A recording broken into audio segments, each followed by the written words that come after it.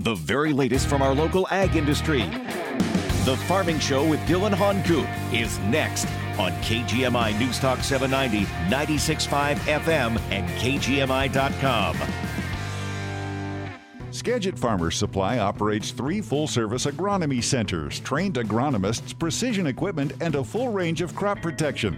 Located in Western Washington, they market organic bagged products in stores throughout the Northwest, including Hawaii and Alaska, which are available for pickup or delivery. Skagit Farmers Supply services nurseries providing service to large-scale production as well as smaller rural living enthusiasts. Visit SkagitFarmers.com today for all of your agronomy needs. I'm ready for Christmas. The shopping is all done and the gifts are wrapped. What did you get me? Who was that? Me, your house. I was thinking I deserve a gift this year, too. What were you thinking? I'm getting older and could use some updates. My heating and cooling systems are getting older, and they're not as efficient. It'd be nice to replace them before they totally fail. That is a good idea. I heard Linden Sheet Metal is having a winter sale. They are a great company. And hey, while you're at it, a cozy fireplace might be nice. And Linden Sheet Metal has those, too. Give your home a gift this Christmas season. We have furnace, air conditioning, and heat pump discounts up to $900 off. Utility rebates up to $1,500, and starting January 1st, there are tax credits up to $2,000, and it doesn't end there. All our showroom fireplaces are 40% off, and new ones are $300 off installation. Linden Sheet Metal, serving the Northwest for over 80 years. KGMI Connects with Joe Tian is about our community and you. I and a lot of other people would like to see Biden rot in hell. You know what? He gave away our biggest bargaining chip. Each weekday at 4 p.m. You know, I kind of agree that if Griner was a white sheetrock hanger from Cleveland, Ohio, and I think it did the same thing, yeah, he'd probably still be there. That's just the way the world turns. On KGMI News Talk 790, 96.5 FM, and KGMI.com.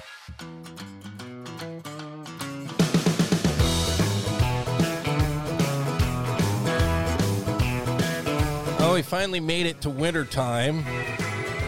This is about the time of the year where I mentioned how everybody's kind of breathing a sigh of relief, except for those poor dairy guys. I mean, at least they aren't dealing with crops, but they still have animals to milk and animals to feed year-round. But, you know, the crop guys, the berry guys, you name it, they're having a chance here to look back at how did the season go? What are we going to do next year? Kind of some weird moments in the past season for crops and for weather and for farming here in the Pacific Northwest and Whatcom County in particular. This is the Farming Show. Dylan Honcoop here on KGMI. Glad you're here with me on your Saturday morning. You know what? This fall in particular kind of left things hanging in some ways. You know, potato digging got weird because of that.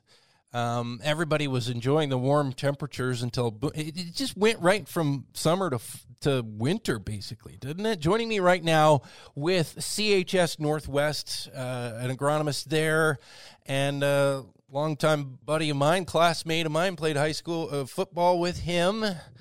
Joe Vanderpool, welcome to the program, Joe. It was kind of a weird end to the season, right? I don't know how you work with probably potato guys, probably some dairy guys with corn and grass and crops, and then berry folks as well, which I know is quite a bit of your background in the farming world. But let's start with the potatoes and then kind of work backward. They actually had to put water on to get their spuds out of the ground. Usually they're dealing with too much mud and too much water. It was the opposite this year. What did you hear from guys out there? Yeah, Dylan, thanks for having me. It was really dry, and we really needed some rain to get ground softened up and to knock some dust down. And everybody that tried to do a fall harvest really struggled with that. On one hand, but on the other hand, we really needed the warm weather to get things to finish. It's just we kind of ran out of days for spuds. So they got killed off, and it didn't really affect them and that goes back. I mean, the days to finish them off that you mentioned, that goes back to how things got started in the spring, which was bizarre too, right? You know, the whole summer and into the fall, I was saying, is almost like everything was delayed by almost a month, right? Yeah, and that extended digging period, I mean, it was obviously better than trying to mud them out, but they weren't able to, you know, they still had to kill them in order to get them out, and we just got such a late start on them. It really made for a tough potato year. Now with potatoes, you know, I'm a little more familiar with corn because I planted corn for, well, it wasn't CHS Northwest then, but Whatcom Farmers Co-op back in the day. Days to maturity, you know, I was used to more of that, you know, the different numbers and seed types, hybrids, yada, yada. But for potatoes, what kind of days from planting to maturity are they talking about with those? What are the ranges there? Because they weren't really able to get everything planted really until like May, end of May. Yeah, it's really dependent upon variety. And some varieties plant better in different soils. So you can't necessarily... you can't necessarily plan around it. You just have to go when the dirt's ready to go for where you're at. And unfortunately, some of them just didn't have enough day length, and we didn't get the yield because of it. Yeah, watching things in the spring, it was like the last field, it was so wet, and it rained so late into the season, and then you can't, the last fields that you can get to plant are the wettest ones. And so, you know, I was nervous. A lot of people were nervous. Well, those are going to be the hardest. Those need the most time. They're going to mature the latest into the fall, and they're going to be the ones that get too wet to harvest most quickly. Well, that didn't end up being really a problem at all. Did anybody I mean, I'm assuming everybody had basically all of their spuds out of the ground before the rain hit.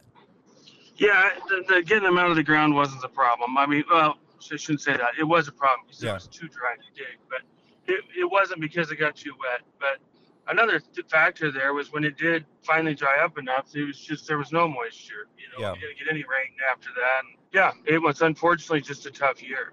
And watering ahead of digging to actually be able to have soil moisture there, you know, I'm not too much of a potato expert. And by the way, I should mention for people who don't know a ton about Whatcom County agriculture, all the potatoes grown commercially here are for seed. This is a seed potato protected growing region for certified seed potatoes, very similar to commercial potatoes for people to eat. In a lot of ways, but still it's for seed, not for eating. The issue there, from what I understand, and again, I'm not a huge expert, but you just got to soften the clods of dirt, because when dirt dries out, you get all these clods. The diggers dig them up just like potatoes then, and you've got to sort through potatoes and clods of dirt, and somebody has to choose which is which. Yeah, and trying to get dirt to flow through the machines. And, Yep. All right. Again, Joe Vanderpaul, agronomist with CHS Northwest, is with us on the Farming Show right now, taking a look back at 2022 and kind of the weird year that it was. Let's go back to the beginning. We talked about potatoes and getting them out of the ground at the end of the season. Back to the beginning, it was so wet. It was really a big question mark for a while. Like, how are these berry crops going to do? Particularly, of course, red raspberries and blueberries, which are our big berry crops here locally. How did things actually end up turning out for those guys? You know, there was quite a bit of root rot that came into some raspberry fields, which was expected. I think the raspberry crop would have been better, but we had some heat damage again this year, and it wasn't to the extent of last year. Yeah. But I think a lot of guys were hoping for quite a bit more tonnage than we got, but the market was still pretty strong, which did help a little bit in the raspberries.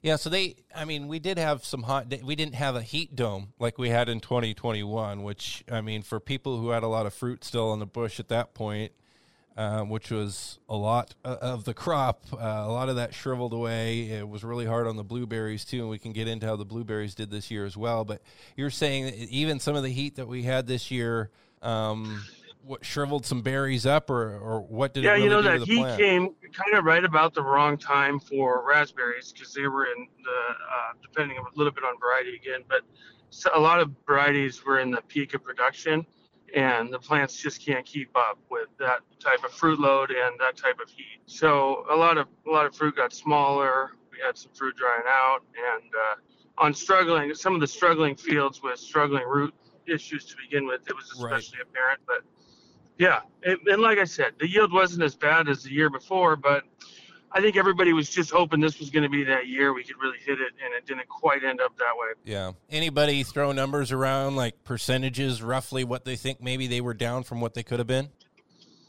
You know, that's a number that's all over the board because people get different yields. So.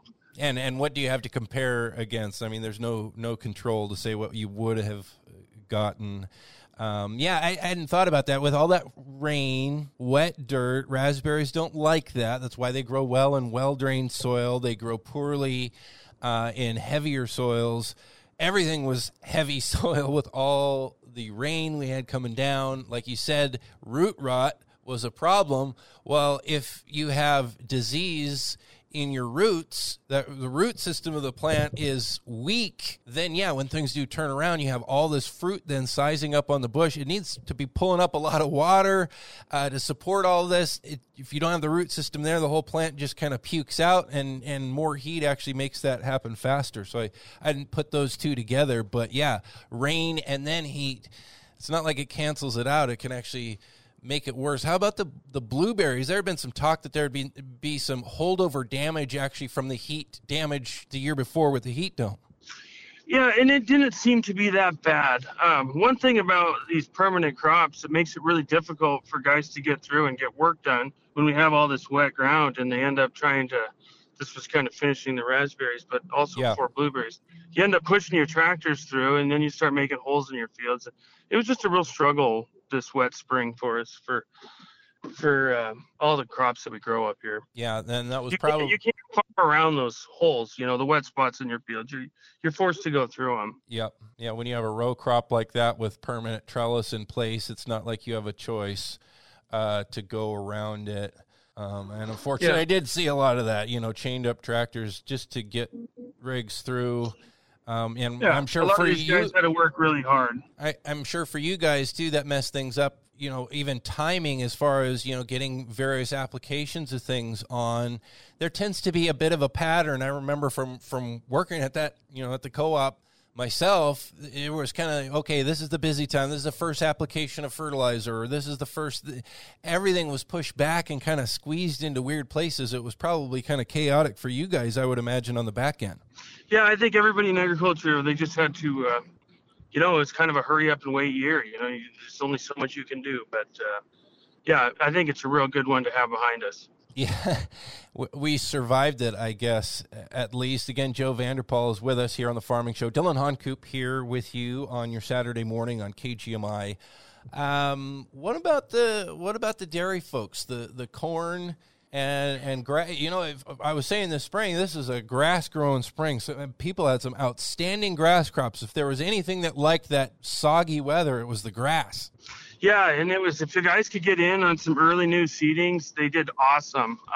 Some of our later new seedings really struggled because it's really tough to keep enough moisture in a new grass field in late June, early July. But for rotation, sometimes we just had to go for it. And those ones struggled, but the early ones did really good. And there was some really big, heavy cuttings on the first couple cuttings. And then when the rain stopped, some of the grass petered out. But yeah, it was interesting to get through. Yeah, and as far as corn goes, too, I was watching that play out, and again, with my background doing that, I'm feeling so bad for these guys trying to figure out when they could plant. Their fields are underwater.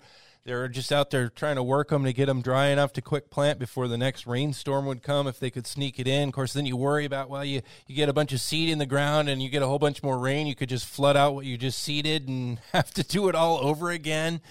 And everything started so late. It was like, man, are we even going to get a corn crop at all? Knee high by the 4th of July, forget about it. It was like knee high by the 4th of August. It looked like it was going to be terrible. How did it turn out? Corn is all about the days to maturity and those heat units that it needs, but they kind of got lucky at the end of the season, didn't they? Yeah, I mean, obviously we could have a little moisture in September would have been nice to help finish, but we were really fortunate that we could get as much heat as we could in the fall, because otherwise we were looking at some really, really light crops, and ended up being okay. Some guys did better than others, but it could have been a lot worse. I mean, if we would have had a September like the year before where it started raining and didn't stop, we would have had a real struggle. So that dry fall did really help finish some corn, and it really made it. You talk to people and they said, "Well, I think this might be the first year we ever got through corn season without rain coming on our bunker." And it was people weren't getting stuck, but it was a challenge for them to harvest in all that dust. I don't know if you watched anybody chopping, it was a dust bowl out there, and but they got through it. Yeah, what do you do? I mean, it's frustrating. You see all that dust blowing around. Nobody wants that, but there's a crop there that's got to come off. I mean, what else can you do? Yeah, and I think most people made the best of it and got through it. And, there's never going to be that perfect year, but this one was definitely a challenge from start to finish. Yeah, for sure. Okay, so looking forward with the way things ended kind of weird in the fall, what are you telling guys? What are people kind of scheming out there for next year? Because the fall time is setting things up for the next year, especially with cover crops and soil health. It's too late now, but earlier manure application, things like that. That was really tough with all the dry. A lot of fields didn't really get a cover crop established, and some fields are kind of looking rough now going into the winter with soil structure and soil health. Yeah, unfortunately, there just wasn't the fall to get a lot of cover crops established. People tried, but a lot of it just by the time we had enough moisture to get a cover crop, they would go in, and then it got so cold so quick. So I think, though, moving forward, a lot of guys probably trying to keep in perspective that this was an anomaly and we don't have to worry about this every year. Let's hope. As far as the soil structure goes, there's not a lot we can change at this point. And most of our ground around here is pretty healthy with how people take care of it. So we should be okay coming into next spring. Yeah, as long as there'll be a little bit of an issue with some water standing in spots that we normally wouldn't have. But it should. Hopefully we get a nice spring and we can get things going again. Yeah, I've seen quite a bit of that, including in the fields that were once my dad's berry fields, and they did spuds in there this year, and there was not the moisture to get any sort of cover crop established before the days got too short and the rain and the cold showed up. Now that field doesn't want to drain at all with all that powder that got left on the top. But what do you do short of, try to get a lot of, carbon content, humus, get some soil structure going again with some manure in the spring. But until then, you're kind of stuck, right? Yeah. And, in the spring, they will eventually drain down and people will get through and bring that soil back to life, get it aerated again, and it'll be ready. Yeah. What are you guys looking forward to? Anything new on the horizon as the 23 season will be here quicker than we know it? Yeah. Boy, I guess I can't think of anything real new on the horizon that we got to look forward to. I guess hopefully we're going to just look forward to a little bit more of a break into it spring easy. Yeah. A little easier. You know what I mean? That's, I guess, what we're really hoping for is that we get a little better break in the weather early. Yeah, and the climate people are saying late this winter things are going to be shifting over to an El Nino, which, as we've been seeing, this El Nino, La Nina stuff only tells you so much about what the weather is actually going to do. But typically they say El Nino is warmer and drier here in the Pacific Northwest.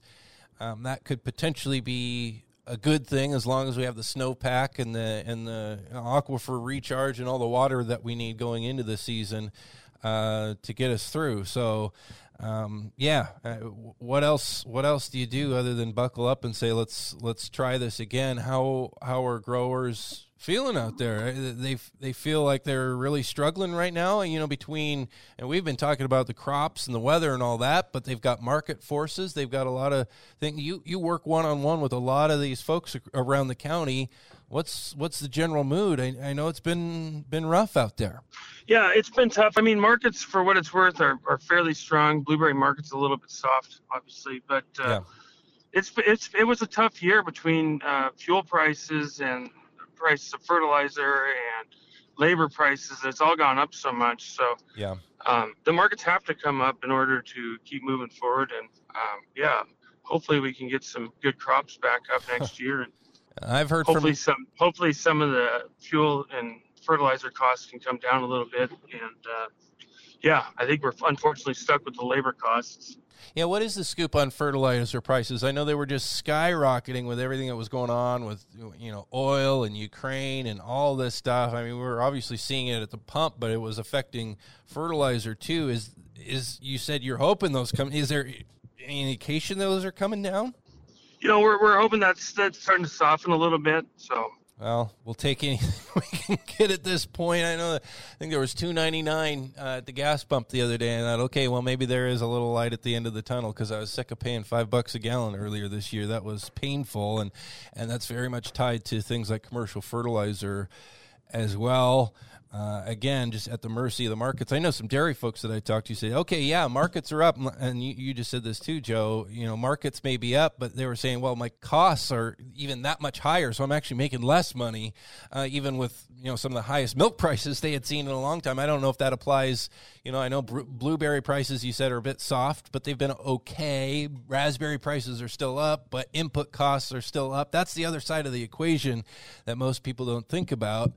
You can have high prices and it can still be a rough year with everything else going on with the inflation that we're seeing. So hopefully everybody makes it again. Thank you, Joe Vanderpaul, agronomist with CHS Northwest, for checking in with us this morning and doing what you do out there. We appreciate your time this morning.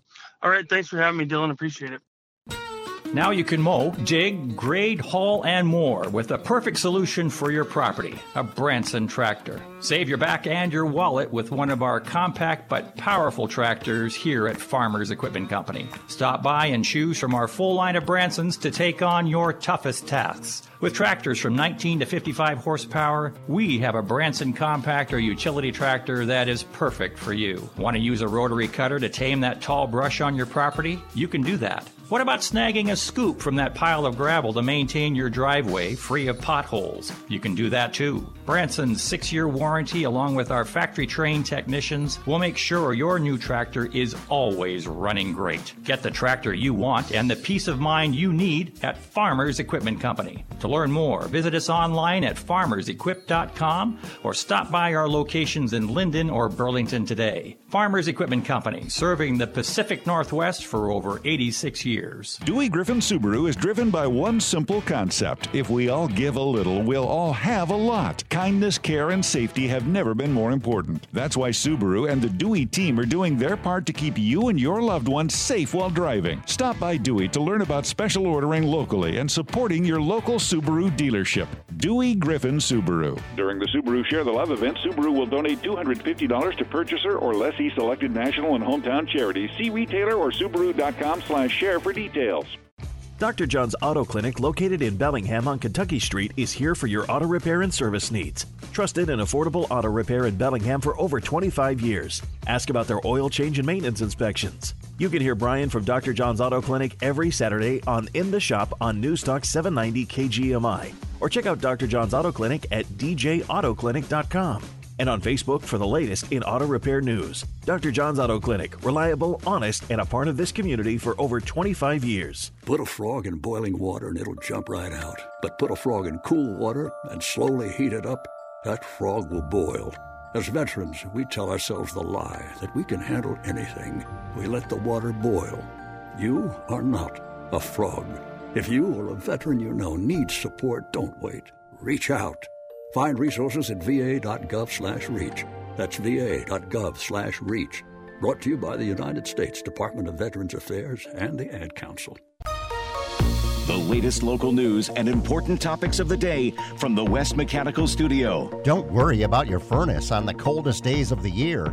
Talk with West Mechanical, your independent Trane dealer, about replacing your old inefficient furnace with a Trane comfort system today. Find them at westmechanical.net. Get the latest news and information 24/7 with KGMI News Talk 790, 96.5 FM in Bellingham and KGMI.com.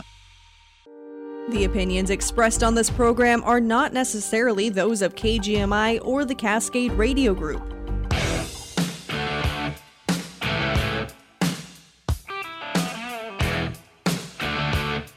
It was a different season for sure. And how did the blueberries do here in Whatcom County? The numbers are still coming in, apparently, for the total harvest of the blue fruit. But it looks like blueberries just continue to grow here in the Pacific Northwest. And grow, of course they grow. I mean, production continues to increase here in the Pacific Northwest, and particularly here in Washington State. Welcome to the Farming Show. I'm Dylan Honcoop. A lot of that blueberry production happens here in Western Washington. An increasing amount is happening in Eastern Washington as well.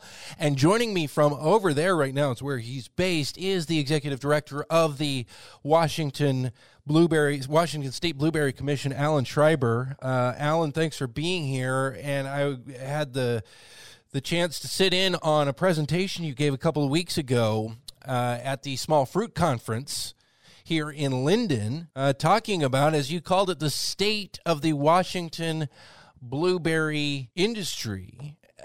Where do we start with this? Let's start with, I guess, this past season.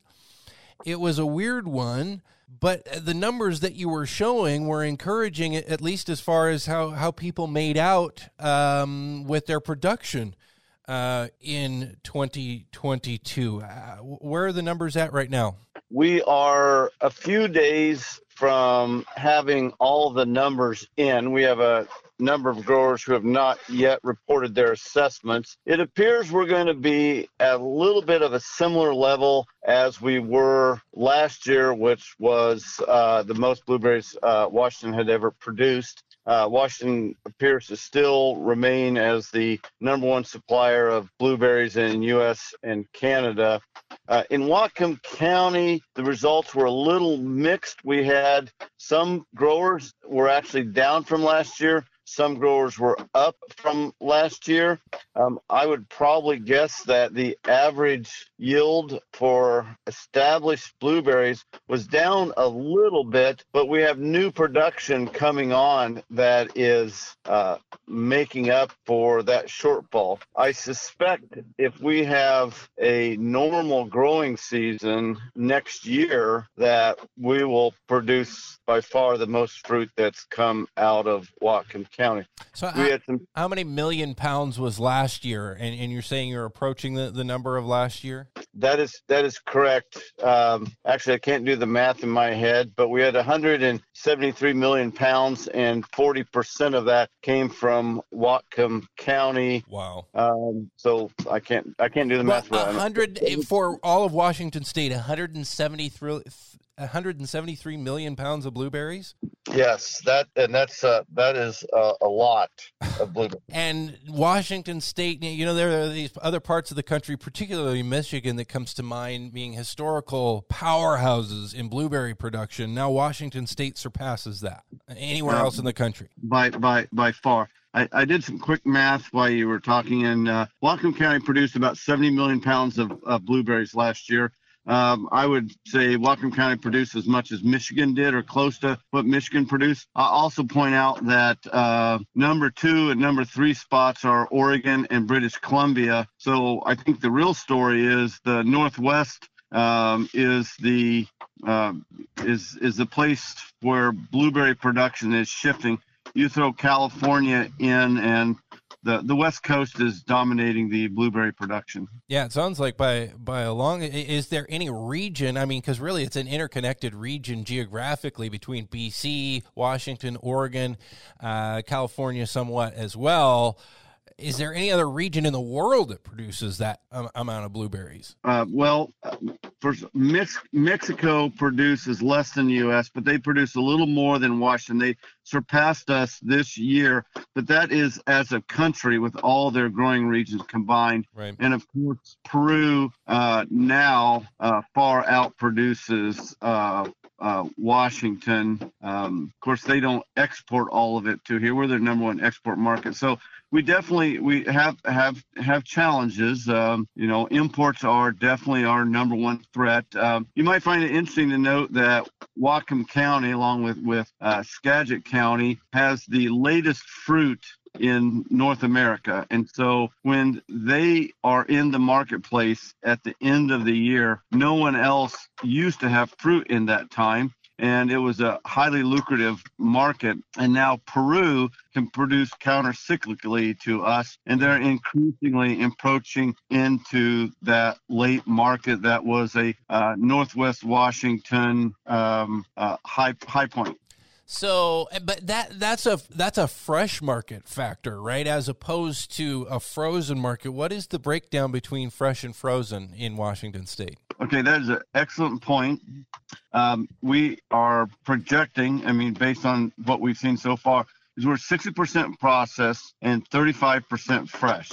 And Whatcom is even more processed than that. But the amount of fresh being produced in Whatcom County is increasing. There's been a lot of late season blueberries planted, particularly the variety Calypso. And that is a variety that is being machine picked fresh, which is a striking new development in the blueberry industry. That's what I was just going to say. A fresh market for a long time has represented so much more cost and challenge because it required hand harvest, whether, strawberries, which still you can't really machine harvest, red raspberries, which if you're going to do fresh, pretty much impossible, at least with the current technology to do mechanical harvest.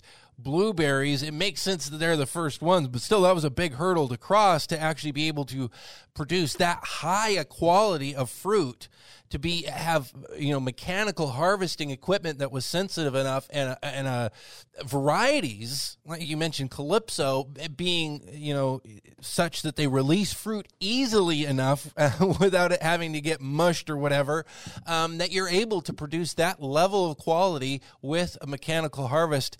That really changes the dynamic as far as the market, right? There are three factors that goes into this. One is new genetics, in other words, new blueberry varieties like Calypso, advances in harvesting technology, and growers just figuring out how to do this. Now, we're not done with it.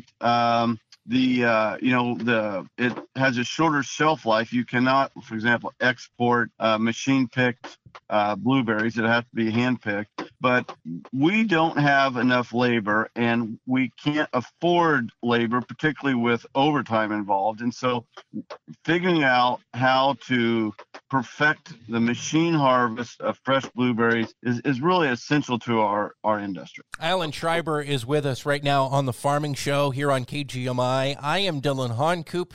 We're just recapping, kind of, as you called it a couple of weeks ago at the Small Fruit Conference here in Linden, Alan, you called it, your presentation, kind of the state of the Washington blueberry industry. I guess I should have started out with the typical question, which is, Mr. Schreiber, is the state of the Washington Blueberry Commission or blueberry industry strong?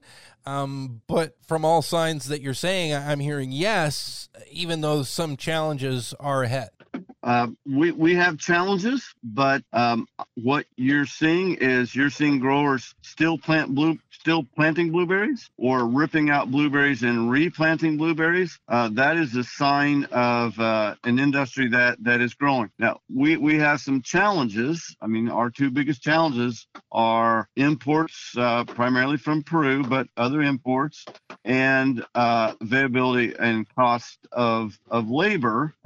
Literally, I am coming off of a 2-day strategic planning meeting where we are trying to figure out how to direct resources to, address some of these challenges. One of the things that, we're considering doing is increasing our marketing effort, particularly late season, to strengthen our marketplace when Peru comes into it.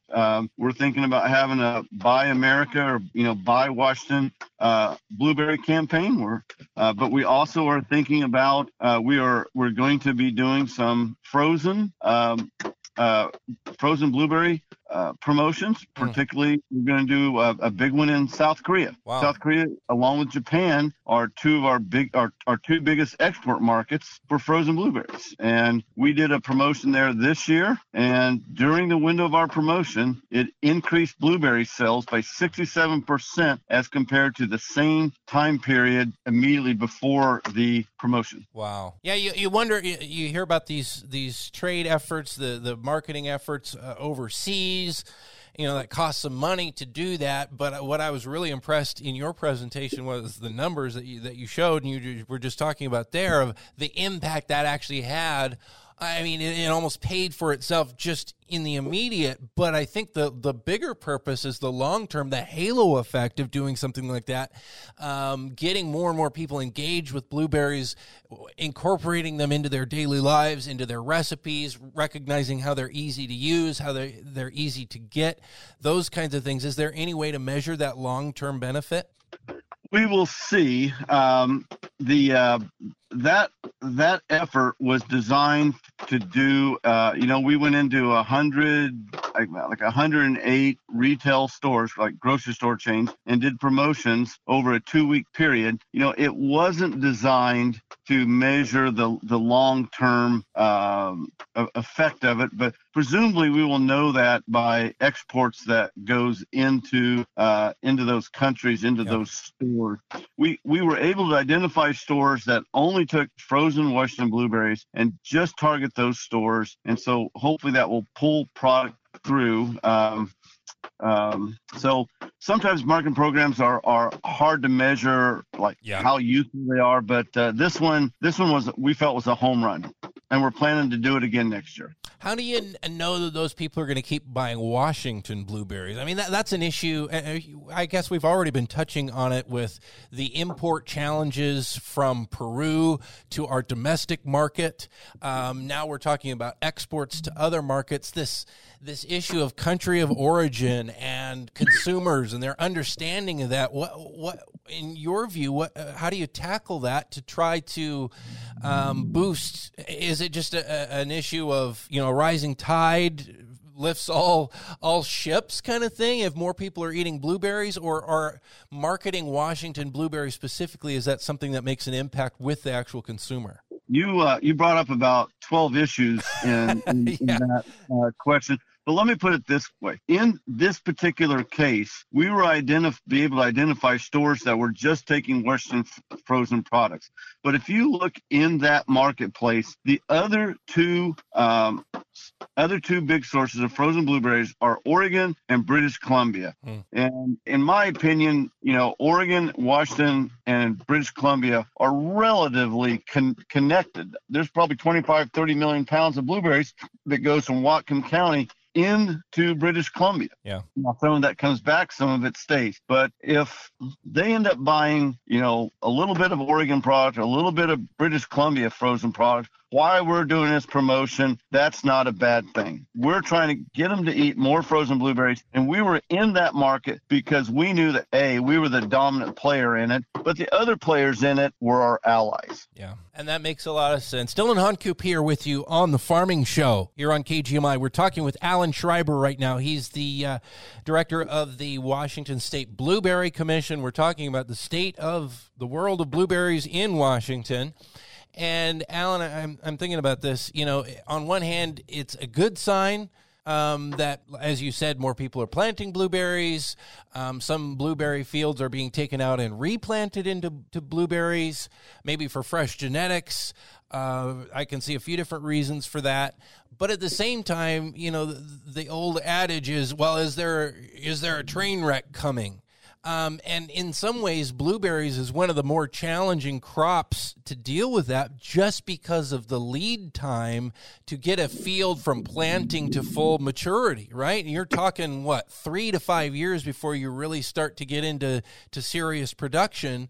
So, at some point, do the chickens come home to roost kind of thing with the market? Do we ever get ahead of ourselves here?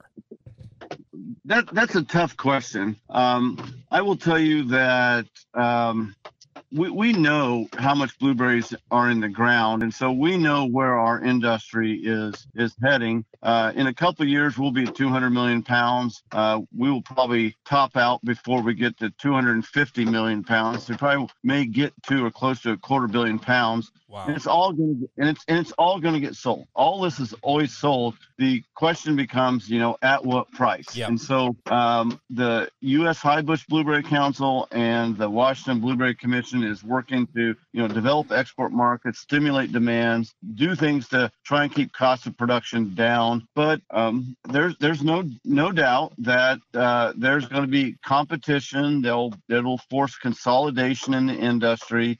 And growers are probably not going to be making the margins in blueberries that they did 5 years or 10 years ago. Yeah, so buckle up, basically, is what you're saying. You better have a good plan. You better be vertically integrated or have a good relationship with your fresh pack or processor.